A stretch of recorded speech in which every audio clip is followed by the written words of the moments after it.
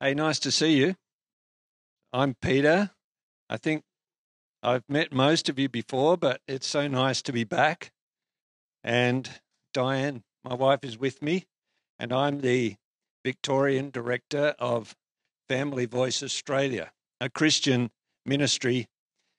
Our task is to, with the power of the Holy Spirit, to persuade governments to examine or understand or take on a Christian worldview when they're making decisions in various parliaments around Australia. It's a pretty exciting time. We rejoice, of course, that we have a Christian Prime Minister, and I know all of you would have had some sort of involvement in the recent federal election, and we did, of course, too. We were able to reach more than 1 million people on social media prior to the election. And particularly popular was our comparison between major parties. So that just went everywhere. But I'm not claiming that we had a massive influence on the election alone, but lots and lots of Christian groups worked together prior to the election. And so it was a wonderful result, we believe, to have a Christian in that wonderful position of Prime Minister. And also because of the new rules that have been established in the Liberal Party, we're going to have that Prime Minister for the full term, which is pretty exciting considering past history of Australian politics. I'm particularly interested in 2019 in raising up a new generation of people who know the truth about Jesus and want to proclaim that truth in our country. So young adults particularly. Another campaign that we have, which is moving forward very well now, is a campaign to bring to the attention of Victorians and Australians again this terrible genocide of unborn children in our country. So more than 100,000 babies each year, their lives are taken for a whole lot of different reasons, but really that needs to stop. We need to talk about it. We need to pray about it. It's probably the most concerning aspect of the rise of secularism in our country. I've got a program of visiting MPs, and I'm well into that because we have a whole bunch of new MPs in the Victorian Parliament, and so that's a big part of my job. One of the campaigns we're running at the moment is against a bill called the Births, Deaths and Marriages Registration Amendment Bill. I'm going to preach from the scriptures, so don't worry. I'm about to get into that. And it's going to be Luke chapter 12, so you could go there if you like. So this bill, the Births, Deaths and Marriages Bill, is the one that we faced in 2016. I think I talked about that here previously. It's the one where our Victorian government wants to give Victorians the right to change gender almost at any time, just with a statutory declaration. So anyone over 18, if the law is passed, it's in our parliament at the moment. They're on their winter break. They come back on the 13th of August, so they'll be right into debating it then. And so they want to give Victorians the right to change gender with a statutory declaration, but only once a year. Children, of course, will be able to do so as well if they have their parents' permission and a doctor or a psychiatrist as well. But still, there's this process where they want to establish gender fluidity further legally into our culture. There's a continued struggle, and groups like Family Voice are in this struggle, this wrestling, and you are in prayer and through your actions a lot of times too, against the rise of socialism in our culture and the consequential persecution of Christianity. So that's Family Voice. That's what we do. We wrestle with governments, but we also have this glorious privilege of talking to wonderful people like yourselves. I brought 2 books with me. You might like to have a look to see if you want to buy them. You might still have them at home as a result of your time at school, because they're both by George Orwell. One's called Animal Farm, and the other one's called 1984. If you'd like to be refreshed on what happens when socialism takes complete hold of a culture, which is what's happening in our culture now, why not read those 2 books again and just see where it's all going? Luke chapter 12, starting in verse 54. Then he also said to the multitudes, whenever you see a cloud rising out of the west, immediately you say, a shower is coming, and so it is. And when you see the south wind blow, you say, there will be hot weather. And there is. Hypocrites, Jesus said. You can discern the face of the sky and of the earth, but how is it you do not discern this time? Yes, and why even of yourselves do you not judge what is right? And when you go to your adversary, or with your adversary to the magistrate, make every effort along the way to settle with him, lest he drag you to the judge deliver you to the officer, and the officer throw you into prison. I tell you, you shall not depart from there till you have paid the very last mite. Well, thank you, Lord, for this amazing word. And Lord, help us to dig into it and be strengthened through it, but also to be challenged and guided through it, Lord, in Jesus' name. There are 3 key sentences in this passage, I believe. And they're challenges that Jesus throws out. And maybe to us, I think to us, he's talking to the multitudes. So this is a group of people in Jesus' time. But I think we can apply that to us if we just want to take some gems out of it. I think the multitudes are perhaps a little bit religious, and you're not, but he calls them hypocrites. And so we've got to keep in mind that probably the crowd was not that sympathetic to Jesus. They were a little bit contrary. But still, let's have a look and just see what might be in here that might help us to understand what it's like in our times. The challenges are, 1, how is it you don't discern the time? Secondly, even of yourselves, Jesus says, why don't you judge what is right? And thirdly, which doesn't quite seem to fit, but we'll find that it does, he says, why don't you settle your debts? So discern the time, judge what is right, and settle your debts. That was what this short passage was bringing to the crowd. My dad used to quite often say, red sky at night, shepherds. Red sky in the morning, shepherds. We still use it today. And Dad was always right. If it was a red sky at night, you can be sure it was going to be a beautiful day the next day. And the same with the red sky in the morning. There was a bit of a storm coming. And Dad used to also say, if the kookaburras are laughing up in the gum trees, there's going to be rain. And Dad was always right. Sometimes it took a bit longer before the rain came. I think the longest was about 10 years. But Dad was always right. And Jesus is saying something a little bit similar to the Pharisees or the religious people or the crowd. And he's saying, well, when you see a cloud coming from the west, it comes up over the Mediterranean, you know it's going to rain. And he says it does rain. When the wind's coming off the Arabian desert, there's a hot wind, you know there's going to be a hot, dry spell, and there is. But he says to them, hypocrites, you can discern the face of the sky and of the earth, and how is it you do not discern this time? And he's really quite strong about it, because they can see the signs in the sky, they can listen to the kookaburras, they know what's happening in the natural, but they don't see that the Messiah has come. They miss the most important fact that Jesus himself, the Messiah, is in their midst, despite all the prophecies, despite the prophets, despite his preaching, despite the miracles. They refuse to admit, they refuse to see even that Jesus, the Messiah, is with them.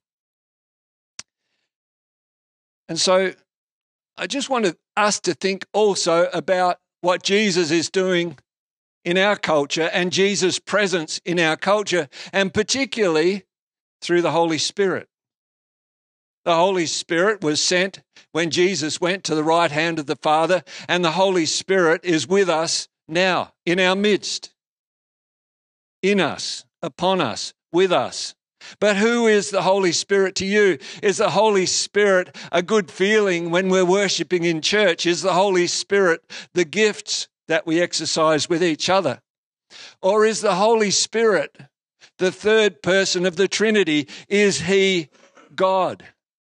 Is it God who is with us, who knows us, who travels alongside us, who guides us? The Holy Spirit. Who is the Holy Spirit to you? While Jesus is challenging the crowd, saying, why don't you recognize me, the Messiah? I think perhaps we have this challenge also. Who is the Holy Spirit to you? Secondly, he goes on in verse 57, he says, yes, and why even of yourselves do you not judge what is right? It's interesting that this word right means equitable. So equity or equality. And I'll get into that a little bit more. But he says, why don't you judge what is right? And in a sense, he's saying that you can see the natural, you can't see the spiritual. So you're not judging what is right, what is even better, what is even more important. And I want to sort of move that towards the lies in our culture. Because sometimes we accept the lies that are given to us from the culture and we swallow those, but we don't focus on the truth of what the Holy Spirit is telling us about culture. Have you ever been told a lie? Have you ever been deceived? Well, I went to stay with a friend, Diane and I went to stay with a friend. Family Voice is a faith ministry, so we don't get a wage as such. We're just supported by generous people who believe in what we do and have been now for 13 years. So it's been a really exciting time walking on the water from that point of view. And one of the people who supports us lives down near some lakes, and I can't remember the town that he lives near. Anyway, it's in eastern Victoria, and he lives near some lakes, and he's a bit of a boy. He's got all these boys' toys. He's got a racing car or a sports car, and he's used to have a plane, but now his health has got to a point where he's had to give that up. But he's also got a speedboat, and so he wanted to take me out on the lake. And I've never done water sports, and he wanted to teach me water sports. And so we got out there, and the girls were in the boat. And before we started, he said to me, it's very, very easy. And so I got in these skis, water skis, and I got the skis, pointed in the right direction and the tips of them just out of the water. You've probably all done this because you've got lakes around here. I haven't done it or hadn't. And then I got the rope between my legs and pointing in the right direction, and then he took off. And so first time I sort of fell over to the left, had a bit of a crash, came back, got set up, fell over to the right, crashed. Third time, I actually got it right. I went forwards. And I thought I was going to get up, but suddenly I did the splits. And that was the end of my skiing career, because I pulled every, you could say, muscle or whatever there is somewhere between your knees and your tummy, everything got completely torn. And so for about the next month, I was a swollen wreck, and everything went black and blue. Everything. I was a very poor boy, but it's easy. And so the next thing, he got me on the biscuit. You know the biscuit, like a round floating device? I didn't know all this before. Anyway, I dragged myself up on the biscuit, and I was quite sore, of course, and he's wondering why it took me so long to get on it, like I was, 130 years old. And so I got on the biscuit, and then he took off, and we went round a lake, and I was actually going pretty well. I was hanging on really tight because I knew he was going to try and throw me off. They'd already told me that before I started. That's what they do. That's their fun. And then I was just getting to the point where I was thinking I was going to be all right. And I remember the moment that I thought, Alan, that's his name, Is this all you've got? And then he took off. And he swung me out so far, and I'm just bouncing across, and all the things that you do. And then suddenly he gave it a bit of a flick, and I went flying. He said I was doing 100 kilometres an hour. And I just did cartwheels across the water until I eventually crashed. And of course, it was very amusing for everybody that was there. But it's easy. It's easy. And then I did the knee board after that, and I actually managed that miraculously. But Jesus said, in the same sort of challenge, you might hear something. The crowd that he was talking to obviously were getting news from somewhere. They were receiving information from somewhere. But he says to them, why don't you judge what is right? And sometimes we get told lies, but these lies actually come not from a friend who's supporting us, who wants the best for us, but actually from our own government or the media. Equity. I mentioned equality or equity, this word that Jesus brought up. Equity means being fair, and it's used to push for equal numbers of men and women in politics, sports, and business. It aims to erase inequality. But is that really fair? In fact, inequality is essential. When you strive for a better exam score, push for a promotion, or provide a better service, that's inequality. When you're entrepreneurial, using your gifts, abilities, and energy to increase your status and income above others, benefiting employees, communities, and the world, that's inequality. The appointment of either men or women via a quota system, disregarding the best applicant, harms both the individual and society. It's inequality that's essential for successful culture.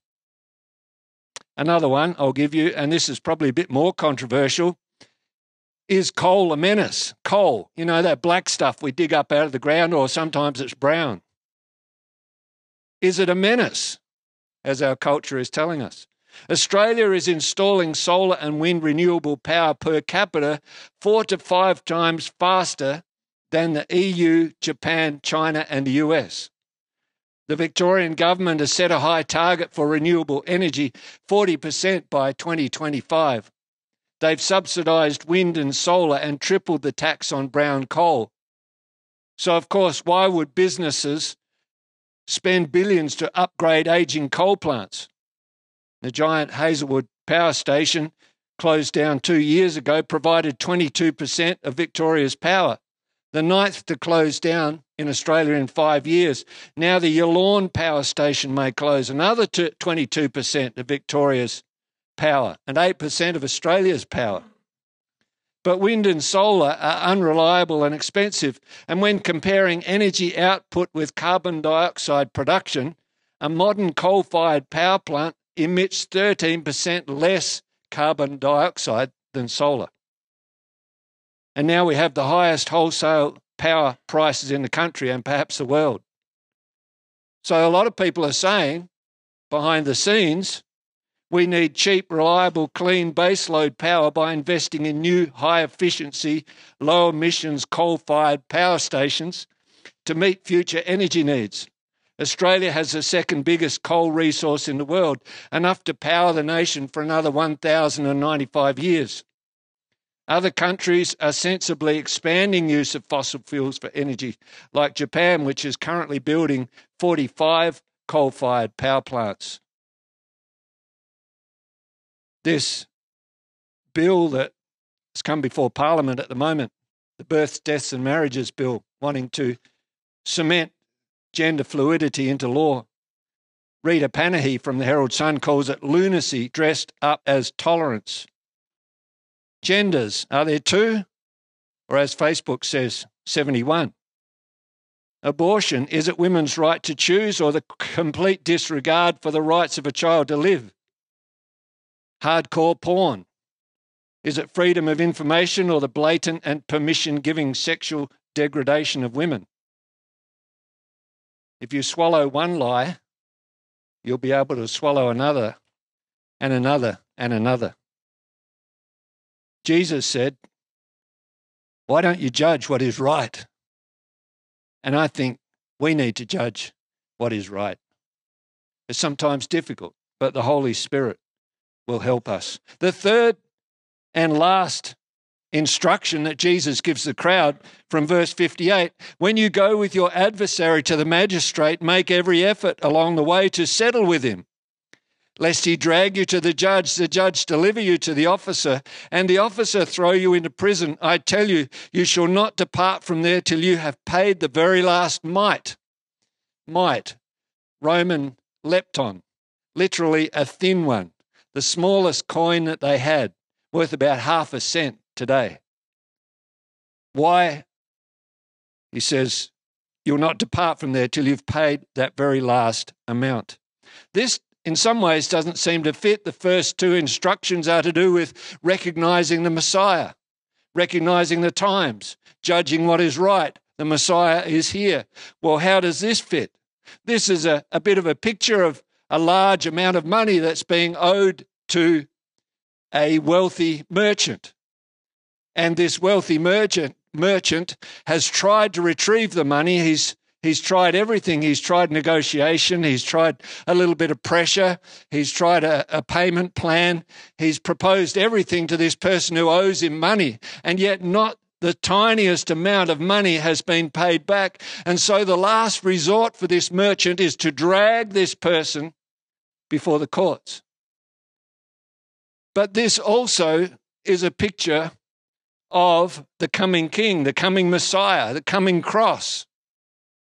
Because this picture is about an incredibly big debt that can't be repaid or won't be repaid. It's impossible to repay it. And the Bible actually says here, why don't you make every effort along the way to settle with him? So this is all about effort. Now, Jesus, in these times, often talks about coming grace. Not long before, he'd spoken to a lawyer, or a lawyer had approached Jesus and said, what do I do to receive eternal life? You might remember this story. And Jesus said, well, what is your understanding of what the law means? And this lawyer comes up with this definition, if you like, of how to receive eternal life. He says, love the Lord your God with all of your heart, all of your soul, all of your strength, and all of your mind, and love your neighbor as yourself. And then Jesus goes into that and he says, do so and you will live. And sometimes we think, well, that's an instruction for us that we should give every part of our being to Christ. And perhaps there is some sense of that being true, but there's also this sense, and I call it the 5 impossibilities, because you can't really love the Lord your God with all your heart, soul, mind, and strength. And I said to a group of people just last week at a men's breakfast, I said, what if I say to you something about playing golf?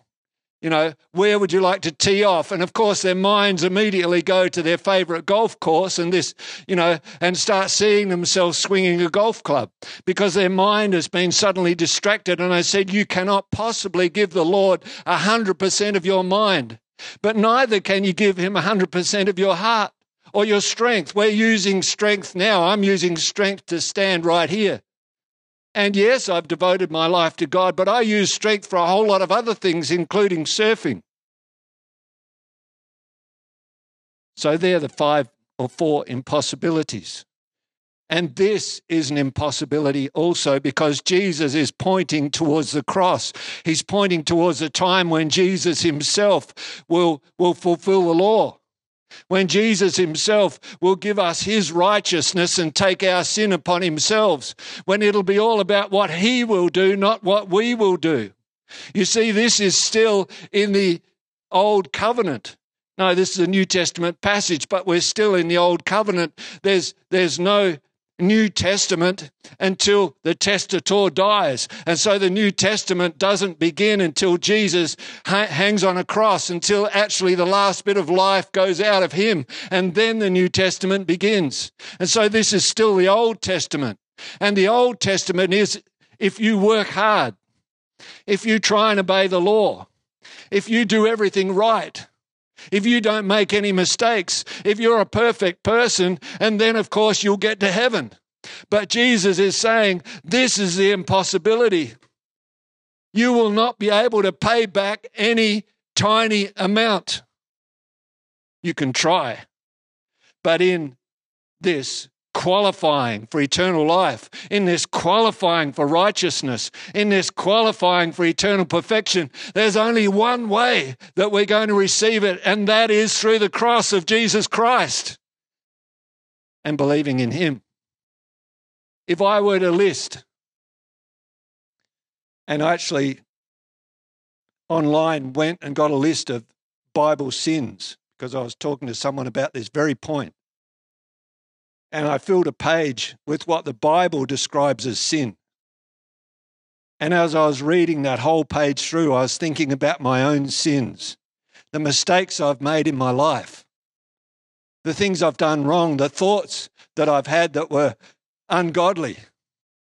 And I thought, if I were to record my sins, the sins of my life, and I put it on paper, and even if it was probably a very, very tiny font, it would be enough paper probably to fill this building with the mistakes I've made.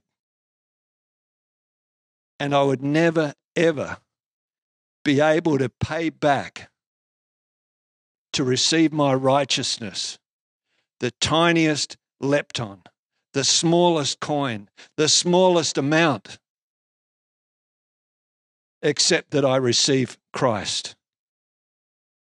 And the Bible says, for God so loved the world that whoever believes in him would not perish but have eternal life. It says in Ephesians, for by grace you've been saved through faith, that not of yourselves. It is the gift of God, not of works, lest anyone should boast. You talked about boasting in Jesus. He wants to be really careful that we do not boast in ourselves. It's in him that we're made righteous. And so these 3 points are all really following the same theme. One, why don't you discern the time? Why don't you recognize the Messiah is here? Why don't you judge what is right? Why don't you see the miracles that I've been doing? Why don't you hear my message? Why don't you put your trust in me? And I want to point towards a time when you won't have to work hard. You won't have to strive. You won't have to make every effort to receive the kingdom, but simply believe. I was listening to a preacher just recently, and I'm just closing with this. And he was talking about a comforter. In the King James Version, the Holy Spirit is called the Comforter, amongst other descriptions. And he was talking about a comforter in the sense of a heavy blanket that you put on the bed. In America, they call that a comforter. It's like a very thick doona that goes on the bed.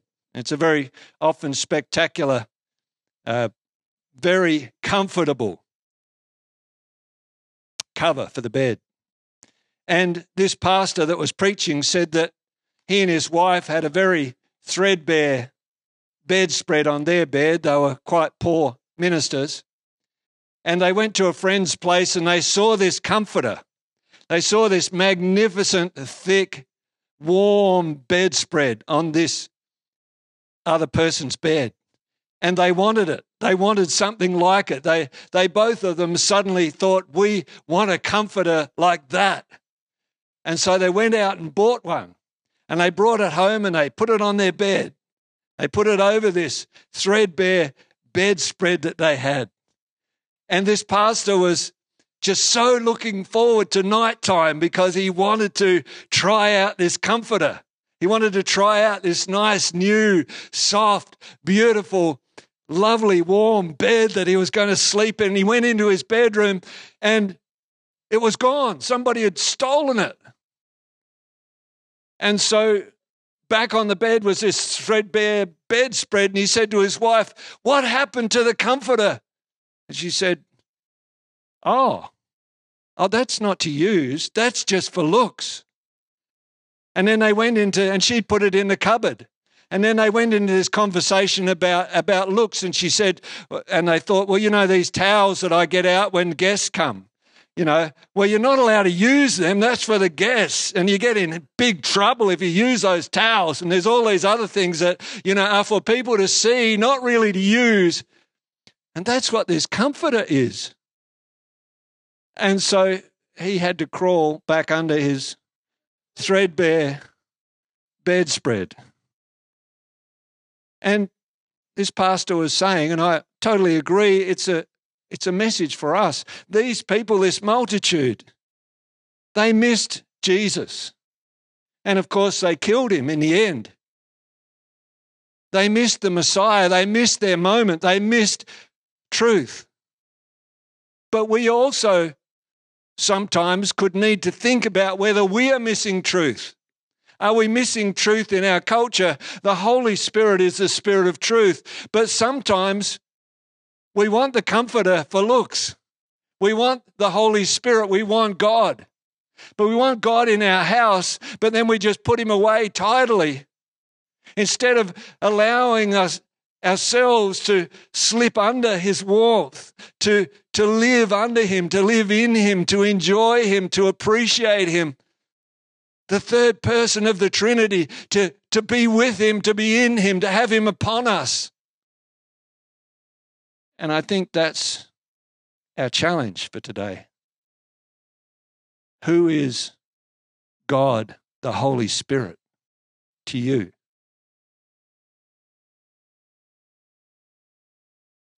If you'd like to know a bit more about Family Voice, of course, some of you have done this. Things have changed a bit. We're mostly digital now, but we still need your name, address, and email. You won't be charged anything, but you might be over time asked for a donation if you'd like to. But please do register. There's no financial commitment in it, but you'll get some truth. Put your name down. And if you'd like to pray about supporting Diane and I, help us walk on water, then take one of those with our picture on it. Lord, thank you for the Comforter, for you, for the Holy Spirit, the third person of the Trinity. Thank you for leading us, guiding us through the challenges of the cultural change, the rise of socialism. Guide our teenagers, guide our children, protect them. Guide our older people through retirement. Guide our unborn children into life. Thank you, Holy Spirit. Amen.